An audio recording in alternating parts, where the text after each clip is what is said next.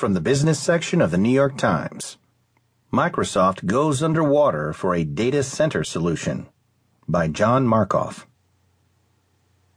Taking a page from Jules Verne, researchers at Microsoft believe the future of data centers may be under the sea.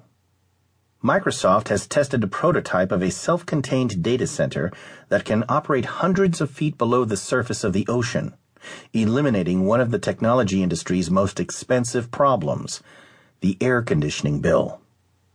Today's data centers, which power everything from streaming video to social networking and email, contain thousands of computer servers generating lots of heat.